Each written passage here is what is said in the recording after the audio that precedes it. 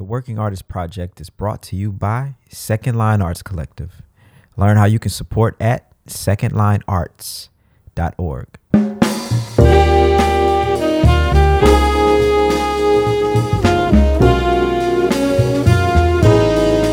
We're creating a platform for those who are curious, one that tells the story from the artist's perspective. Moments in time, captured from the innovators who are reshaping dance, music, theater, and the visual arts.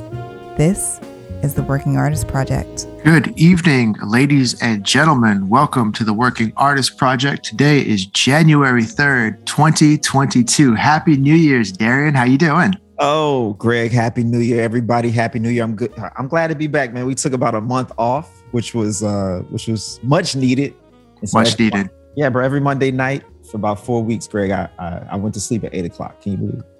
I can believe it because I did the same exact thing and it was marvelous, I have to say. I just, in my old age, I have become very fond of going to bed early.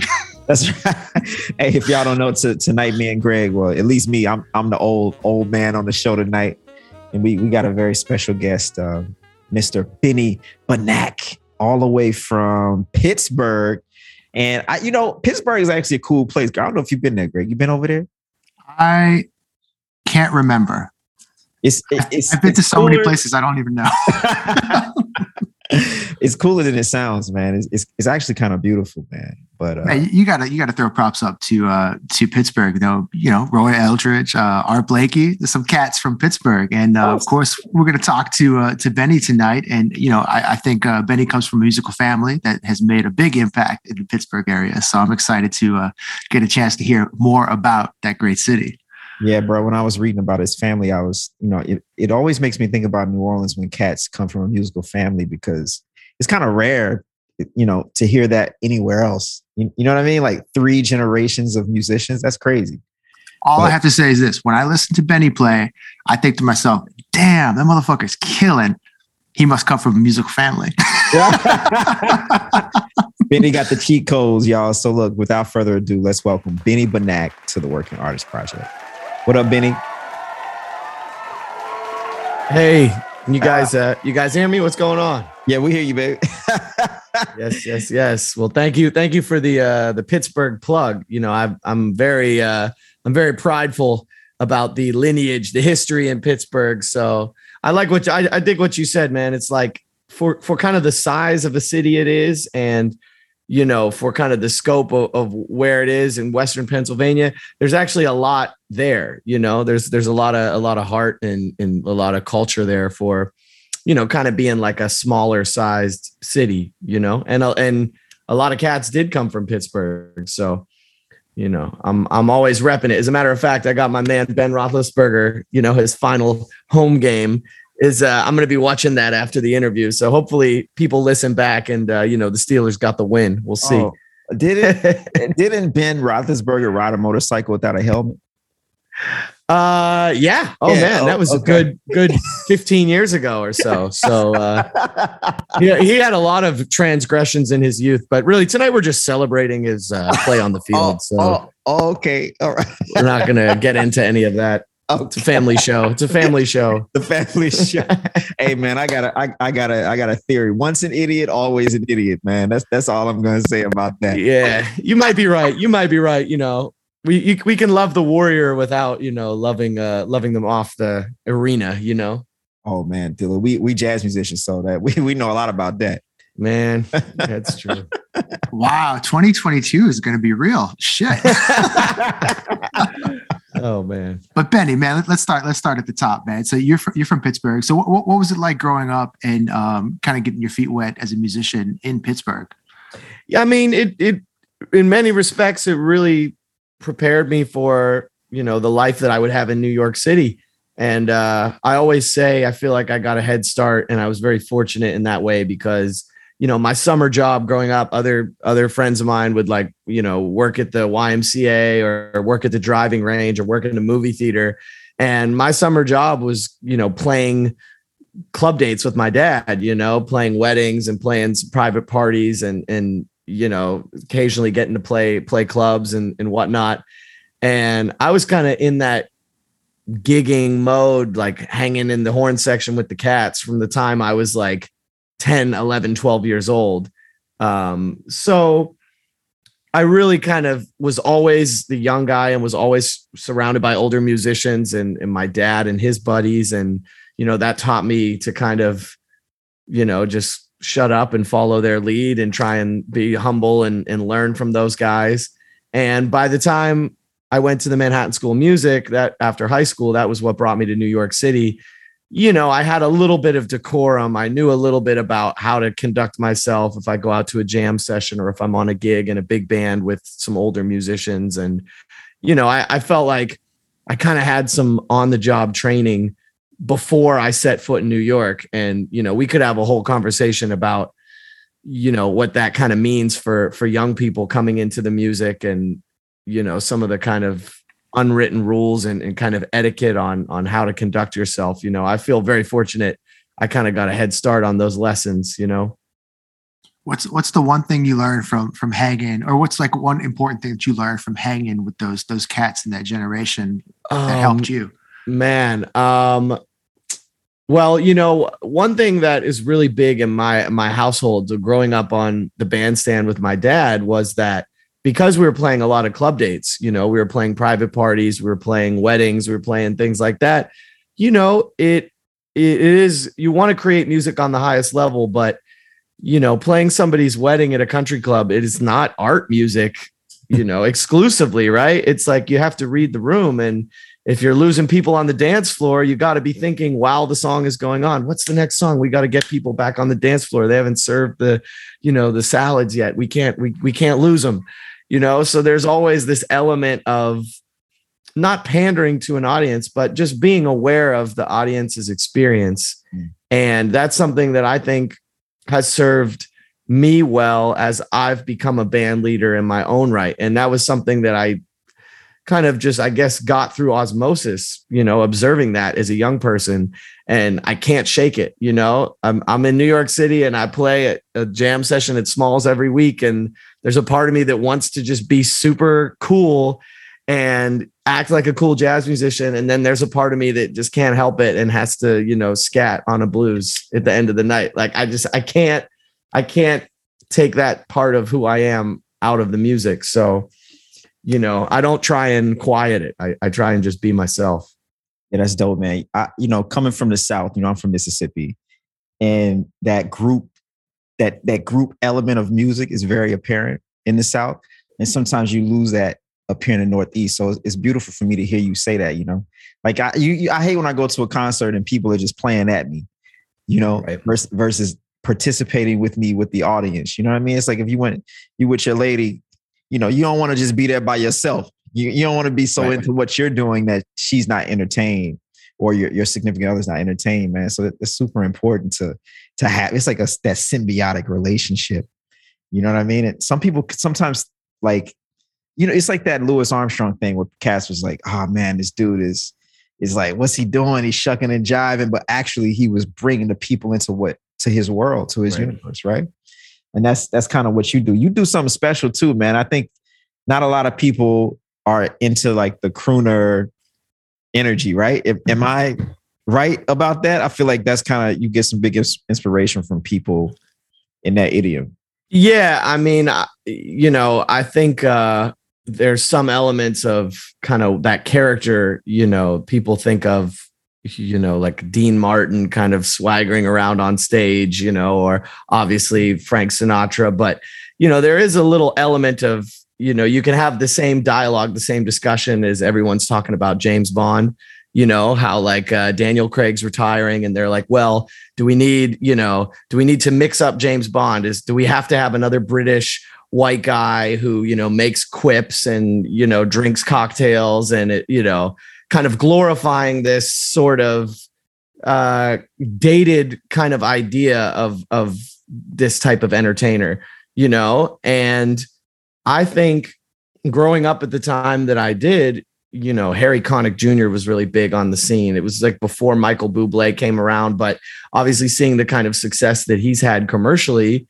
and seeing, early 2000s when he came about, was discovered by David Foster. And, like seeing that world while simultaneously, studying from Sean Jones and wanting to play like Freddie Hubbard and wanting to, play in a jazz club, having both of those worlds kind of exist simultaneously for me.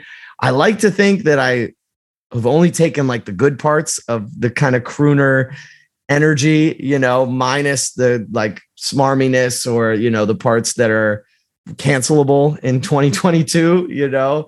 I'm not trying to romanticize any of the, kind of stickier sides of that thing, but I can't help it. I like to wear a nice suit and have a glass of whiskey in my hand while I sing, Yeah, you're a comedian too, man. I see. Is that something that you developing seriously, or is that just like you just naturally a funny motherfucker? Yeah. Well, I think that the way that it comes naturally is that as we get older and we get more comfortable in who we are on stage and off stage, more of your personality comes out, right? It gets amplified. And I definitely had my time, in New York City, in every scene that I've been a part of, where there's a time and a place. And if you're the new guy on the block and you're coming in and you're trying to, showboat and sing and smile and crack all these jokes and everything, it's you kind of have to earn that, I feel like. And, I had some lessons when I was younger where, for example, I remember being in this trumpet competition. I forget which one because I basically won all of them. So it's hard for me to remember which one. I think not the big one though. Not the monk. Marquise got me on that one. He was the best man that day for sure. But I remember I was in one of these competitions and, for lack of a better word, however it broke out that year, it was like the third time I had done the competition. And the other two times there was definitely an older cat that dealt with the trumpet way stronger than I did. And whatever place I came in, I deserved it. But this year, I was like on the older side because it was my third time. It was obvious that I was like far and away the baddest cat. So I almost blew it because the judges' comments were like, not even about what I was playing, but talking about my attitude and kind of like that I was just overdoing it. Like I was too confident. I was too comfortable. I was talking in between songs and it was supposed to be like a 12-minute set. And I was treating it like, it was the late set, and I was just talking to my friends, and it was like, basically like I wasn't treating that situation with the kind of, integrity that it deserves. So, that was a lesson learned, when to dial it back, when it's cool to kind of let the guard down and crack some jokes and bust on the guys in the band or, do some crowd work. And when it's time to be serious, and take care of the music. And that still is something that's a balance that I try and find, to this very day. And there are some musicians who play with me who they will remain nameless, but there's definitely, one cat in particular that if I'm like talking too much in between songs, I'm like doing stand up, he'll like come in with the playoff music. Like he'll just like start playing the next song, get the rhythm section to play a vamp to kind of just be like, all right, bro, wrap it up. Let's get back to the music, I mean, I think that's an important part of the entire package too, because I think a lot of us forget that we are ultimately putting on a show. And the moments in between songs are still part of the show. And it's not an opportunity to like tune up and take a 5-minute break and like, think in your head what tune you're going to play. So I always thoroughly enjoy laughing. I enjoy, thinking about shit. So I think that's definitely something that, for them, I think people could incorporate into their music. Of course, you want to be appropriate with the time and place, but hey, whatever. Yeah, right. Live by the sword, die by the sword, Yeah. Well, you were mentioning a bunch of competitions and things like that. And when I was reading up on your bio, I read that, you did partake in the monk competition. You also recently did the Sarah Vaughan competition. And I was wondering what your thoughts were on maybe like the importance those types of opportunities and exposures played in where you are now and kind of getting your name out there. Yeah. I mean, I was fortunate to always have teachers that encouraged me. I remember at the time I was really, really lucky in Pittsburgh. Sean Jones happened to be teaching at Duquesne, a school in Pittsburgh. He was living in Pittsburgh at the time. I was in like junior high. And this was when he was playing with Lincoln Center. He had just put out his first record with Mac Ave, and he was really kind of like had burst onto the scene. And it felt kind of crazy to me that this world-class trumpet player just happened to be, teaching at a small school in Pittsburgh. And, what a great resource for me. And he was always the one that was saying, hey, here's this summer program at Vail. I'm going to recommend you for this. Hey, here's this competition with the, International Trumpet Guild, check this out. And, at that time, I had my own doubts. I was still in my bubble in Pittsburgh. So I was gigging around the city in Pittsburgh, but I didn't know, I hadn't met a lot of other people my age that were that serious about the music. I didn't know where I stood, certainly. And he always was saying, man, just send in a tape. Just send in a tape. The hardest part of an audition for anything is, the part where you have to audition, after that, it's out of your hands. You never know. So that really was imparted on me. And it was like, I always send in a tape, and I had no shame about it too. If there was a competition that, if you came in second or third, they let you do it the next year. I'd show up 3 years in a row, until I could win it. Because I feel like those moments make you stronger too, as a player and as an artist, just being in those kind of pressure situations, it's like the idea of pressing pressure on the piece of coal, turning it into a diamond, Yeah. And I'm a competitive cat. So I also, relished that kind of aspect of it. Motherfuckers are going down. Right. Yeah, I know. I feel like you're never supposed to say that. You're just like, oh, kumbaya. Music, it's all love. It's not a competition. No, you want to win if you're in a competition. Like when I won the Caruso competition and I knew I was getting $10,000 when I was 21 years old, I was like hyperventilating backstage. That was the coolest thing that ever happened to me, And like you said, every opportunity to be in front of more people to, not just to talk about prize money or things like that, but the judges for all of these competitions are always people that are big figures in the music. And, it's just another opportunity to get your name out there. So why not? That's what I say. I was just working with a kid back in Pittsburgh a week ago. I was back there for Christmas and we did a lesson and he was preparing for some audition. And I was like, man, just send in a tape. I was just echoing that those words that were given to me. Yeah, bro. That's powerful, man. Man, I'm sitting here listening to you, Benny, and I want to ask you this question, man. And you got to answer this truthfully. And first, I want to say this, Greg. All trumpet players are the same. All these motherfuckers, all they do is try to fight each other. But everybody listening, every trumpet player is the same. They pretend to be humble. No, not at all.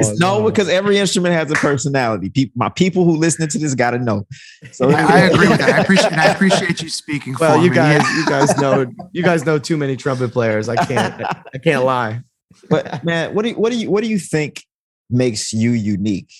Like, how are you different than every other person on this planet? Wow.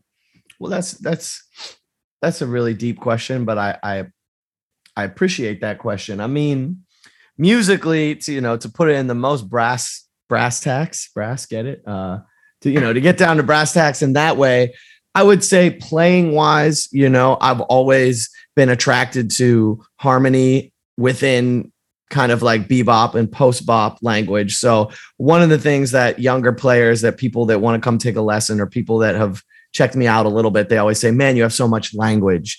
Like playing, standard tunes, playing harmony over that, just having a deep kind of pool of vocabulary to pull from, where I'm not playing the same, diminished lick every time over the same part of the tune, and I do kind of pride myself on that, because that's a product of just putting in work, right? And doing a lot of transcribing. Every time I would transcribe a solo, that's 2 or 3 licks that, I'm now kind of throwing into my gumbo mixed up with everything else that is an influence. So, I don't want to play the same licks. I want to have 100 options.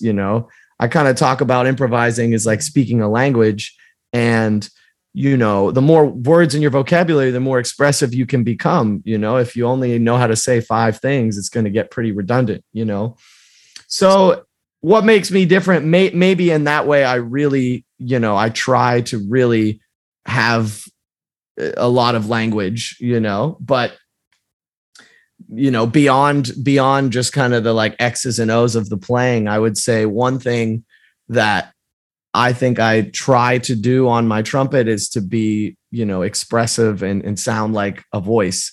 And I think because I sing too, those things really kind of feed into each other. So I don't ever want to feel like if I'm playing a melody on the trumpet, that there are just notes that are kind of like MIDI notes, like don't ever have me play a quarter note and just have it be like, just hit a button. It's like, burn. There's always some way to color a note, because if we're a singer, you're always being expressive. So, I like to think that there's some humanity in my trumpet playing, it's not robotic. And how much of that comes from the fact that you're also a fantastic singer? Is that like a translation of the voice, or how does that work? Yeah, I mean, I think it really is,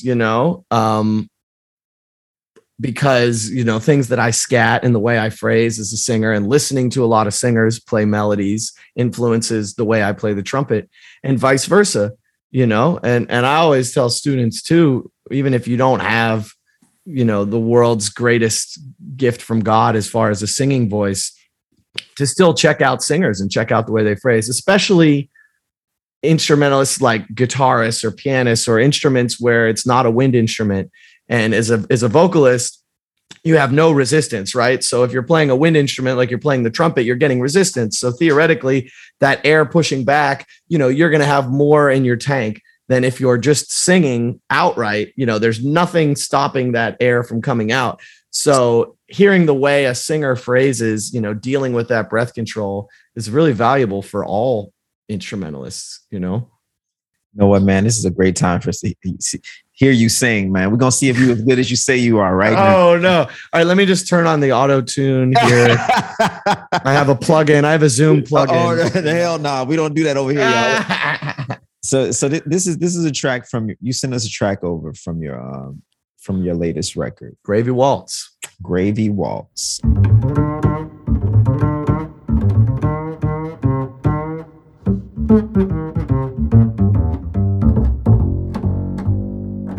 Pretty mama's in the kitchen this glorious day. Smell the gravy simmering nearly half a mile away. Lady morning glory, I say good morning to you. Chirpy little chickadee told me that my baby was true. Well, she really ran to get her frying pan when she saw me coming.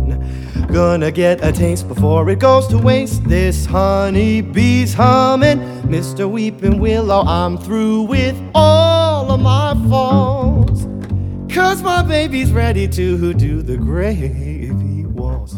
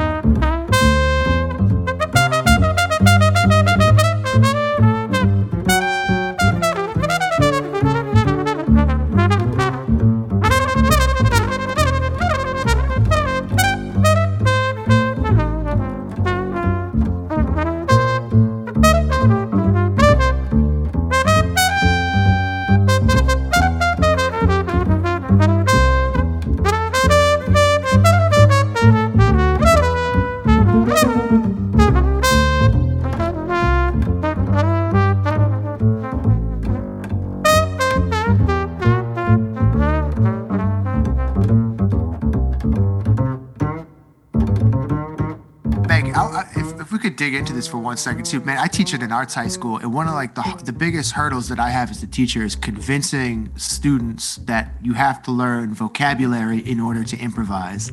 And when Darian asked you the question about what makes you unique, you responded by I learned vocabulary, I'm learning language, I'm transcribing. So like, do you like what makes that unique is when, again, like how do you get over the self-doubt or the idea that like by learning licks or learning solos, that is actually how you create a unique vocabulary versus like regurgitating some shit someone else played?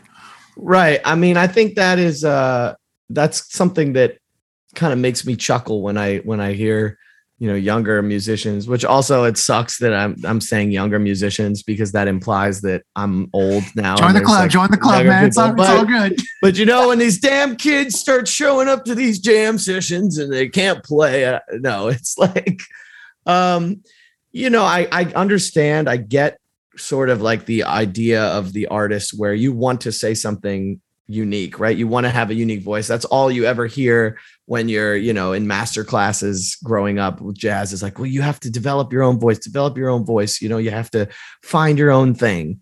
Right. And I know, young people that would say, hey, transcribe this Freddie Hubbard thing or transcribe this Clifford Brown thing. And they'd be like, well, I don't want to play licks, man. I don't know. Like, I don't want to play licks. Like I'm trying to say something that's never been said before. And, I feel like that's all good and well. And of course, we want to do those things, but it's kind of like you got to walk before you can run, and if it goes back to what I was talking about, you think of these words like vocabulary, right? And you think of improvising as a language.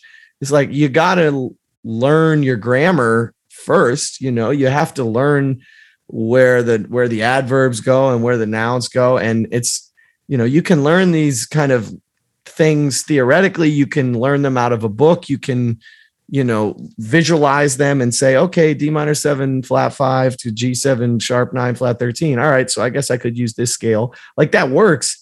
But it just, to me, it seems like the most direct, streamlined process is just straight from the source. If you want to sound good on a blues, go learn someone's solo that sounds good on a blues, and then when you have all of this language at your disposal, then you can start the editing and filtration process. And you can say, hey, what if I took this thing that I learned from Lee Morgan and I like retrograded it? What if I did it backwards, or, hey, so here's this Woody Shaw thing. What would that sound like if I like played that in diminished, going up and down in minor thirds? And now it's like, now you're playing something that is, you, but it is informed from somewhere else, So I've also never been afraid to sound like my influences and sound like my heroes. One of my artistic goals has never been completely reinvent the wheel and say something on the trumpet, bring the language of jazz trumpet further than it's ever gone before. And I have so much respect for people that is one of their artistic goals. For me, it's that is not, my North Star. For me, it's just like sound great all the time, like just make great music, take great solos, serve the band, serve the music. I'm not concerned with whether people view me as, a revolutionary or not. Hey man, that's great advice. Sound good. Just sound good. Just sound good. I mean, Benny, this notion of finding oneself has always perplexed and annoyed the shit out of me. Just because, like, I don't really believe that that's true, And a lot of times I think about the people who played the biggest impact in my life. Like, for instance, Ellis or Al. Like, they never seem to have to find themselves. Like, they just were them. Or Miles, people like that. You just have to step into who you are and not really give a fuck what anybody else thinks. You know what I mean? Because one day Worms is gonna eat all of us, dog. It's all good. Just be you and share it. Shut the fuck up. That's how I feel about life. Yeah, right. 2022, y'all. A pandemic out here, dog. Yeah, I do kind of feel like that sometimes. Where I'm like, okay, like you're searching for something, and you're searching for playing the right chords to this song right now, bro. Like, I don't know. Like, it's cool if you want to, like, find something that's never been played before, but like you should probably not fold on this tune while you're at it, you know? Yeah, like it's cool. It's one of these like I don't know why there's like this myth in jazz that like you got to play something that's never been played before in order to play a good solo. Like, no, just sound good. That's all 81 wants is just to listen to the music and be like, damn, that sounds good. Right. And, you know, I remember having this conversation with John Riley, the drummer from the Vanguard Orchestra, who was one of my professors at the Manhattan School of Music. And he got to play some with Art Farmer. And, you know, he said one of the things he asked Art Farmer about was like, hey, you know, man, it's so incredible that at the time you were coming up, you and all your contemporaries, like you guys all came up at the same time, yet you sounded all just completely unique and so different, like you and Blue Mitchell and Donald Byrd and Lee Morgan and Clifford Brown and Freddie, like all of you guys just sound like you know, you've created this, your own branch from which other people have studied. How did that happen? And Art Farmer was like, oh man, yeah, I mean, we all pretty much just wanted to play like Fats Navarro. You know, and so that's crazy, but it's really deep because it's like everyone is going to be unique just inherently, just because you're you and there's only one you in the history of everything, you know. So don't get caught up in being like, oh, I don't want to sound too much like this guy or that guy. It's like, look at that. Look at the way, you know, 6 kind of like goats of jazz trumpet were all kind of like drinking from the same well, and they still ended up sounding completely different and unique, you know? Hey man, I want to ask you a question. I'm gonna change the subject, man. Hey man, how much you pay Christian McBride to be on your record, man? Yeah, well, it was really pretty easy. I sent one email. I said, boop. Yeah. Oh man, it's been redacted. I'm sorry. Jazz house kids are not allowed to, not allowed at liberty to speak about. No, you know what? I will tell you this. I won't say the exact number, but I will say that Christian was a huge, you know, he really did me a solid. And I was fortunate on that record to have Ulysses playing drums, Ulysses Owens Jr., who has been like a huge mentor figure to me, a real big brother musically. And he also produced that record. So when I expressed to him, you know, I want McBride on the record, Ulysses really just walked me through it. He said, well, if McBride likes you, you know, you're going to throw out a number, and as long as it's not insulting, he's going to say yes. And he's going to do you that one as a solid, because he knows what lending his name to something can do. And he, you know, wants to support you. Then if you come back and ask him to play something a second time, you know, then it's like the friend discount, the favor is over. So, you know, I haven't finished that part of the prophecy. I don't know exactly, but I will say that, you know, getting a chance to do an album with someone like that, it really makes you understand why they are where they are, you know, just the level of professionalism, from the attitude from the 10 a.m. to 5 p.m. on a record date, and, you know, disarming everyone, cracking jokes at the right time, focusing at the right time, not making any mistakes, reading music perfectly, you know, just kind of like 10 out of 10 in every category you could possibly fathom, you know, really makes you appreciate kind of what that greatness is, you know. And then on top of that, you know, to know that he's kind of doing me a favor by doing the record and, you know, lending his talents to that project, and, you know, wanting to support, you know, younger cats coming up. So right. I can't say enough about that. And, you know, Ulysses also really was instrumental in kind of guiding me through that. Absolutely. That's beautiful. I think something that like both Darian and I really try to instill in the students that we work with is that, you know, we are artists, but we also are running businesses. And so as you're talking about working with Christian and someone like Ulysses Owens, how much of that decision to have those cats on the record is a musical decision, and how much of that is a business decision? I mean, that's a good question. It's something that, you know, that maybe doesn't get said out loud as much, but is something that is a part of every calculation when you're working on a project, you know, and you hope that there's a perfect marriage of the two where, you know, obviously in the case of someone like Christian McBride, I want him to play on the record, not because, you know, he might talk about it on Jazz Night in America, but because he's the bass player that I've looked up to my entire life, and I wanted to have that musically, but there are always kind of certain situations, and whether it's recordings or in bands, and one of the amazing favorite things that some musicians like to do when they're sitting around talking shit is, be like, why do he didn't call me for this gig? Why did he call that cat? Or, he's only calling that cat because XYZ, and of course I never do that at all. I never talk shit at all, just an absolute just angel. And I just love everyone. But,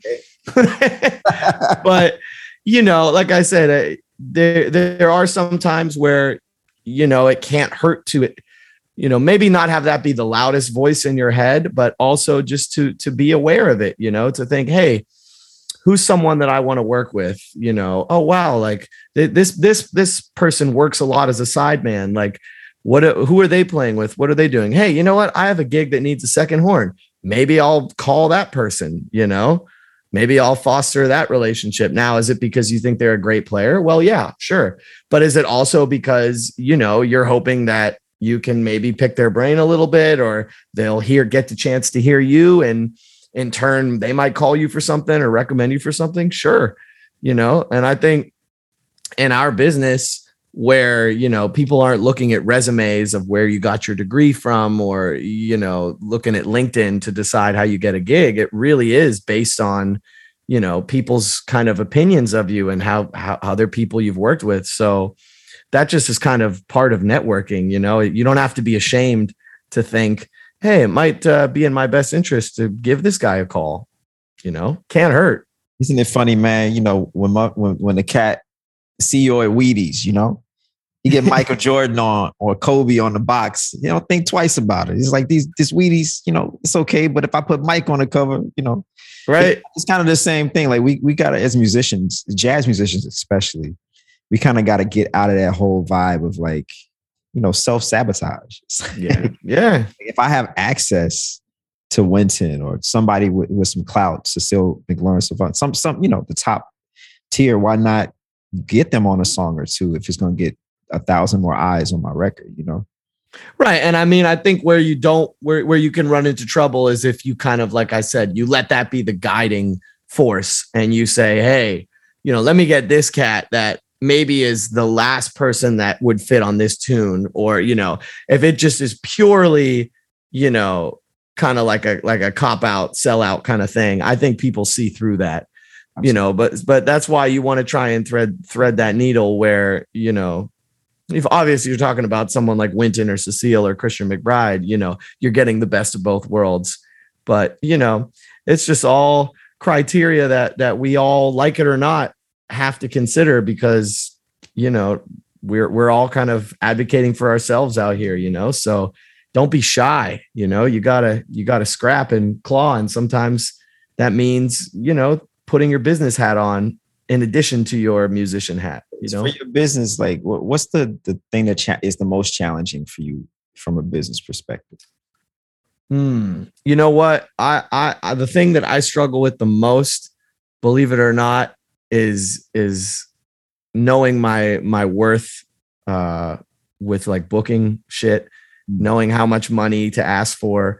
And I'm such a people pleaser, it's like such a cornerstone of who I am, is that I feel guilty anytime I hit up a club owner or a promoter or a booker, like sending that email. I'm like, my palms are sweating. Even if this person is my friend in a real way, I'm just like, oh God, I don't want to bother them. Like, am I really going to send a Facebook message to Spike? Like, so many people probably hit him up to play at Smalls. Like, I don't know. Like, is he going to, like, I only hung there 17 times this month. Like, I don't know. Is he going to think that I just want a gig and I'm not really his friend?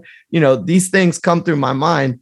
And I'm sure to someone else, that's like just moved to New York and is a freshman and, comes to see me play at Smalls or something. The idea that I could be freaking out over sending a club an email about booking a gig, might seem silly to them, but I've never been able to shake that. Whether it's me walking into a bar on my corner to play a jam session for $50, or it's me approaching someone from a European jazz festival asking for thousands of dollars, I get the same anxiety about it.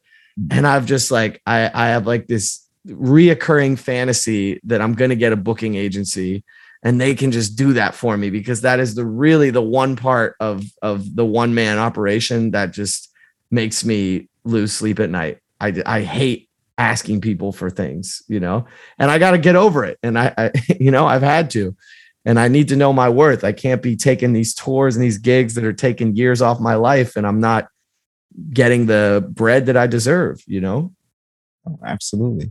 Thank you. You're preaching to the choir, man. Like that's literally like every time Darren's like, "Yo, hit this cat up." I'm like, man, like I don't really know. I go through the same process, man. I know it's stupid. I know it's irrational, but it's just like that little guy in my brain. He starts yelling at me every time I have to be in that situation. As someone who is just meeting you this evening and has been kind of following you online and things like that, it's like it always blows my mind to have opportunities to talk to cats, to hear you like kind of like speak about the inner process when I've only had the opportunity to see what the final product looks like. And I really, in what you just said, you're hitting cats up for gigs. You're asking European people, you're hitting up Smalls and asking to play and things like that. And I think one of the biggest myths that young musicians have is that they're just going to be killing.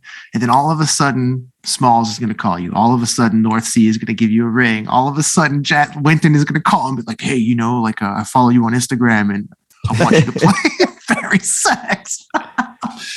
Man, could you talk about that too? Like, again, like how maybe we have to be proactive to create these opportunities? Well, the first thing I would say is it doesn't happen all the time, but that does happen for some people. And I long ago have let go, of the kind of the vindictive feelings and the jealousy to say, man, this cat got his golden ticket. He hasn't been out of school for 5 minutes and he's already got this gig. He's on the road. Like he hasn't paid his dues. This cat doesn't hang. Why does he get this gig? All of those thoughts do cross my mind. And what I say to younger people is that, like there are actually instances where somebody sees a video and, I have a friend of mine that she's on the road with Jacob Collier right now playing these huge stadiums. And he like saw a video of her on Instagram and DM'd her and was like, hey, do you want to sing with me and go on tour? And, things like that do happen. There are cats that just get chosen. Their number gets called, they get plucked. And you have to be prepared for that moment, for that situation. And if it happens to you, great. But, it's something that my mom is a music theater vocalist to professor at Carnegie Mellon in Pittsburgh. And every year, all of these seniors graduate from Carnegie Mellon, which is like the North Carolina Duke of, basketball equivalent of music theater. So it's like they're the powerhouse. So you have 15 kids graduating every year. They all immediately get signed to an agency, either move to New York or LA. And half of them are booked on a Broadway show like the first week that they move to New York, and they're off. They're just in Broadway shows for, the next 20 years. And then the other half of those kids can't book anything and end up, doing a spin class and working at a coffee shop and whatever. And you know what? All 15 of those kids are completely equally deserving of that golden ticket. But for whatever reason, these 7 got it the first week they moved to New York, and the other 8 might not get it. They might have to do the spin class for 10 years before they get that call. But, I always just say the only way you lose the game is to quit. And even if it's a slow burn, just surviving in New York City and the scene and just showing up and being around, those kind of like building blocks will come. And those are ones that I've like built on a solid foundation. So those aren't the ones that are built on a house of cards that you get a gig right out of school right away. It's your first gig and you think that the world is your oyster, and then every gig ends and that gig's over. And now you haven't been hanging. Nobody knows who you are. You were getting fat off your one gig. It's like, that's not a solid foundation to build. So, I always stress to people, you have to be your own advocate. You have to go and hit these people up. You have to hang, you have to like act as though you're the underdog. And then when you get a blessing, when you get an email or a text message or a call from someone and you feel like you're getting some huge opportunity, those are great and we celebrate those, but the work is done in between those kind of like, miracle gigs that come down the pipeline fleetingly. The real work is done kind of in the trenches, night after night. Man, that story reminded me.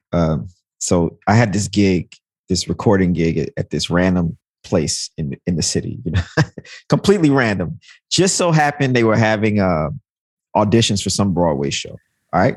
So I heard 100 people. I counted them. There was probably 500 people in the hallway who I didn't hear, and all of them were amazing.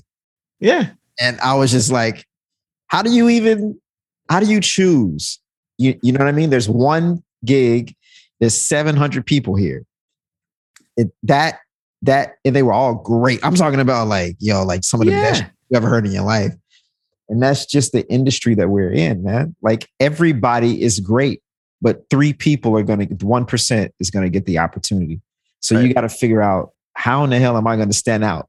Like how do I stick out in this crowd? What's unique about me? And I think that's the secret. And also the biggest secret I learned in business school, man. Never meet a stranger. Shake everybody's hand, smile, be nice. Absolutely, man. And don't quit. I like that too, because then the cat with the gig decides to, have a family and move somewhere in the Midwest, and all of a sudden a gig opened up, and you need to be available to take that opportunity. It really is a war of attrition. Like the longer you stick it out, the more chances you have for your lottery number to come up. And there are plenty of examples of that. Whether it's acting, you talk about someone like Bradley Cooper that didn't get it booked on anything until he was 35. And then, he stuck it out for 15 years and finally he got his break. Or even someone like, a cat that people love to talk shit on, but another guy that I look up to immensely that I just saw at the Blue Note last week, Chris Bodie, this cat that's like super commercially successful and popular that was kind of just a session cat and a jazz player and had a couple smooth jazz records until he was 35. He didn't have his big break where he was, playing Carnegie Hall and the Blue Note for a month until he was 35. So he wasn't just sitting around, graduating from Indiana for 15 years before that. He was working his ass off, and finally, he got his golden ticket, but it took a long time, but he didn't quit, So I'm still waiting for my golden ticket. I haven't quit yet. I'm still, I hope it's coming one of these days. Just keep on doing. Like Delphio, you would say, just keep on doing what you're doing, right, Greg? Yes. Well, man, look, again, just being someone who's been watching you from the periphery, man, you're doing wonderful work. And I feel like, again, it's just a matter of time before we hit that golden ticket. And you know what? Sometimes the golden ticket's not all it's cracked up to be. And I think we all need to also just appreciate what we have now too. And it's a blessing to be in our 30s, playing good music with killing cats and making a living doing this. So I always remind myself about that. Yeah, man, it's always good to keep that perspective, as the goals shift and every mountain you climb that there's a higher mountain, but it's good to remember like, hey, me 10 years ago would have signed on the dotted line to be exactly where I am right now. Even though I feel like today, I'm like dark where I'm not, but if you have that perspective, it helps. It helps because the darkness does come no matter where you are, but it helps you combat it. What do you do to overcome it? Because that's huge. Yeah, I mean, I've gotten more into kind of, mental wellness and, spirituality and things like that. I'm not really a religious person, but I do definitely believe in kind of the alchemy of the science of energy. And, we all give off an energy. And the first thing is, I think anyone that's in their early 30s, you've seen enough memes on Instagram of like your 20s are where you like make a lot of friends. And then your 30s are where you make that group smaller, but they're the real friends. And like, that's kind of like a stupid thing, but it is totally true, right? Like you're like amassing a network of people when you're younger. And then you get older and you're like, you know what? I don't need to be around this energy. I don't want to be forced to hang out with this cat who makes me feel this way. Like, life is too short. I want to be surrounded by people that, their energy vibes with mine, And so in that way, I feel like my tribe of cats is so great and supportive. And that fuels everything, because, I really have a bunch of good friends in this scene that I can lean on, Yeah. And, other than that, it's kind of just run of the mill shit. I like to work out because I like how that feels when I finish the gym, and giving myself some nights off to just watch a football game or watch the Lakers, and just chill, because we gotta, if you're in New York, that pressure is constantly like, there's a ghost pushing you on the back slightly at all times, being like, no, keep going. And sometimes you have to push back and be like, no, I'm just not doing shit tonight, because my body and my brain and my soul needs that. Yeah, absolutely. Not feeling guilty about it. That's beautiful, man. Listen, man, we coming to the end, man. Before we go, I definitely want to give you an opportunity to plug all your stuff. You got a new Christmas record, plug your old record. You sell, you sell something on your website, I'm sure, plungers. I sell everything. Just send me an email, whatever you want. We can do it here at BennyBenackJazz.com. Yeah, I mean, it's I did a joke. I still got some of his copies of this Christmas CD. Then I played a gig last night and I sang like White Christmas. I was like, it's right around the corner, folks. So yeah, I just did a Christmas album. The track that we listened to was from my record that came out in January, right before the pandemic. So that still is relatively, new. Yeah. And in fact, I'm still touring some of that music because, we didn't get to tour after the record came out. So, I have some projects, recording projects that are always coming down the pipeline, but also working on like an etude book, some education stuff.